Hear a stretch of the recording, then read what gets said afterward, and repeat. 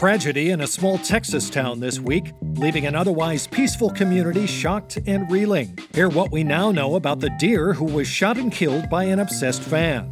And later, 2 years after Me Too rocked Hollywood, should I still be getting in trouble just for photographing my coworkers in the bathroom? From The Onion and Onion Public Radio, this is The Topical. And these photos are for a personal art exhibit, and they're just very tasteful, and if I were to ask permission to take them, it would go against the whole thesis of the...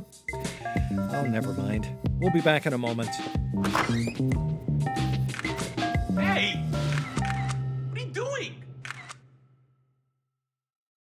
Do you ever wonder how celebrities order food? Like, is Sarah Paulson a Diet Coke or a regular Coke girlie? Some peasant Coke? No. Or how does Sofia Vergara order a pizza? No, nothing. No tomatoes. I cannot eat tomatoes. Tomatoes? Yes. Are you cool with mushrooms? Not really. Okay. If these are the details you need, and I know you do, I have the podcast for you. I'm Jesse Tyler Ferguson, and on my podcast, Dinners on Me, I take some notable friends of mine out to dinners in Los Angeles and New York City. Listen wherever you get your podcasts. That thing was delicious. After nearly a week of investigation, authorities in Camp Verde, Texas confirmed early this morning that the beloved deer that was killed in their community last week was in fact shot by an obsessed fan. Joining us now with the story is OPR crime reporter Remy Berglund. Remy, welcome. Thanks, Leslie. Residents are searching for answers after the adult whitetail was reportedly ambushed by a fanatical admirer in broad daylight. The man allegedly first stalked the 4-year-old buck for several hours before shooting him in the chest. 4 years old? What a shame. Police have since arrested and charged 36-year-old suspect Darren Hagenkamp with the crime of first-degree murder. Here's Sheriff Rick Lazaro at a press conference this morning. All the evidence we've gathered thus far leads us to conclude that the suspect seemed fixated on the deer before taking his life. From what we can tell, it appears that the deer was enjoying a walk in the woods and took a step out into the glade where the fan was waiting with his rifle. He didn't even say a word. How creepy. It gets worse. Photos were discovered on Hagenkamp's phone of the suspect posing with the deer's dead body, and police found binoculars, rubber gloves, a cooler, a rope, and a long, sharp knife in the trunk of his car. What did he plan on doing with all of that equipment? It appears he was planning on disposing of the evidence by grinding up the body and turning him into sausage. And here I thought a sharp knife was a safe knife. Remy, does the sheriff's office know anything more about the motive behind this killing? I'm one of the biggest fans of deer there is. I mean, you should have seen some of the posters I had in my teenage bedroom. Those were definitely not rated PG, but I would never try to stalk, kill, and eat one. Sheriff Lazaro says the department suspects Hagenkamp may have had a murderous infatuation, not just with the slain buck, but with the entire species. Police found dozens of photos of deer on the suspect's social media pages, as well as posts expressing his desire to, quote, shoot a big buck this weekend. What a sicko. Right. It really makes you wonder if we wrote off shock therapy too soon.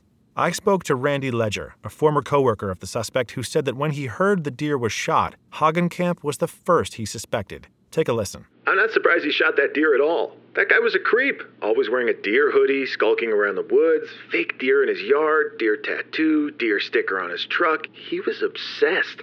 I heard he even bought deer urine online. Now, I'm not victim blaming, but if that deer had a gun, this never would have happened. Wow, just terrible. Did he say where he bought the urine? No. Oh. I also spoke with forensic psychologist Linda Medina, who explained the sad truth about killings like these is they're not entirely unexpected. She suggested Hagenkamp's motive may have been a rejection to scorn. It's possible that one day he got up the courage to reach out to the deer he was so obsessed with, and when the deer didn't say hello back, he got mad.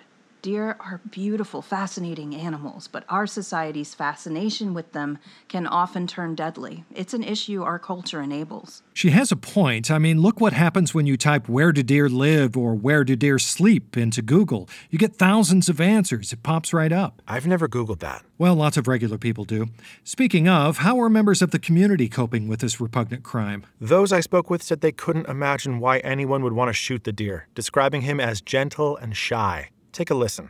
Orangish brown? About this here high? Yeah, I knew that deer. Everyone knew that deer. I can't believe he's gone. I remember 25 years ago, there was a hit and run incident where someone mauled a squirrel, but nah, this kind of thing never happens here. This is a safe town, a loving town. I hope they shoot that man through the chest just like he shot that deer. It's time someone said it. That last voice you heard was Reed Blakeman, a neighbor who lives just a half-mile away from the patch of woods where the deer resided with his family. Oh no, he had a family? Yes, the deer is survived by a loving family that includes 9 does and 14 young fawns. So sad. How are they handling all of this? We're respecting their privacy at this time, but I imagine they are relieved the killer's been caught. Yeah. Originally, police suspected the deer's family might have been involved, reporting that when approached for questioning, the entire herd took off running. They should look further into that. Thanks, Remy. That's OPR's Remy Berglund. We'll be back in a moment.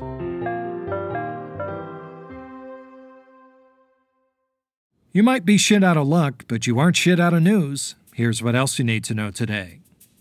We're only 1 week into Joe Biden's presidency, and already the American healthcare system is showing positive signs of improvement, with many of the nation's hospitals officially announcing today that they would now be willing to accept one healthy organ from any patient struggling to pay their medical bills. Sounds like a great deal. I know my liver is worth way less than a night in the ER. And some troubling environmental news as rainforest ecologists are today warning that the presence of invasive foreign bulldozers could pose a threat to the survival of native bulldozer species in the Amazon. Oh, that would be such a shame. Those things are so cute.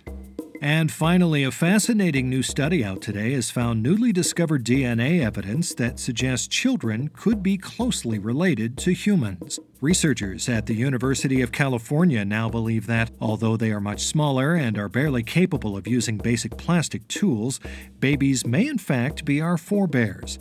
Well, I'll believe it when I see one put together a complete sentence. Not sure if I'm buying this one. And that's the Topical for today. I'm Leslie Price. If you enjoyed today's episode, you can like and subscribe to The Topical wherever you get your podcast. And if you'll miss that dead deer as much as I will, you can share your most beloved memories of him in the reviews on Apple Podcast. We think it would be a beautiful way to remember him. And be sure to tune in to tomorrow's episode of The Topical, where we'll have the story of how one local distillery has been helping pandemic efforts in a big way by switching from making whiskey to making blue Gatorade. Ooh, blue's my favorite flavor. Sounds like I won't want to miss this one, and neither will you. We'll see you tomorrow.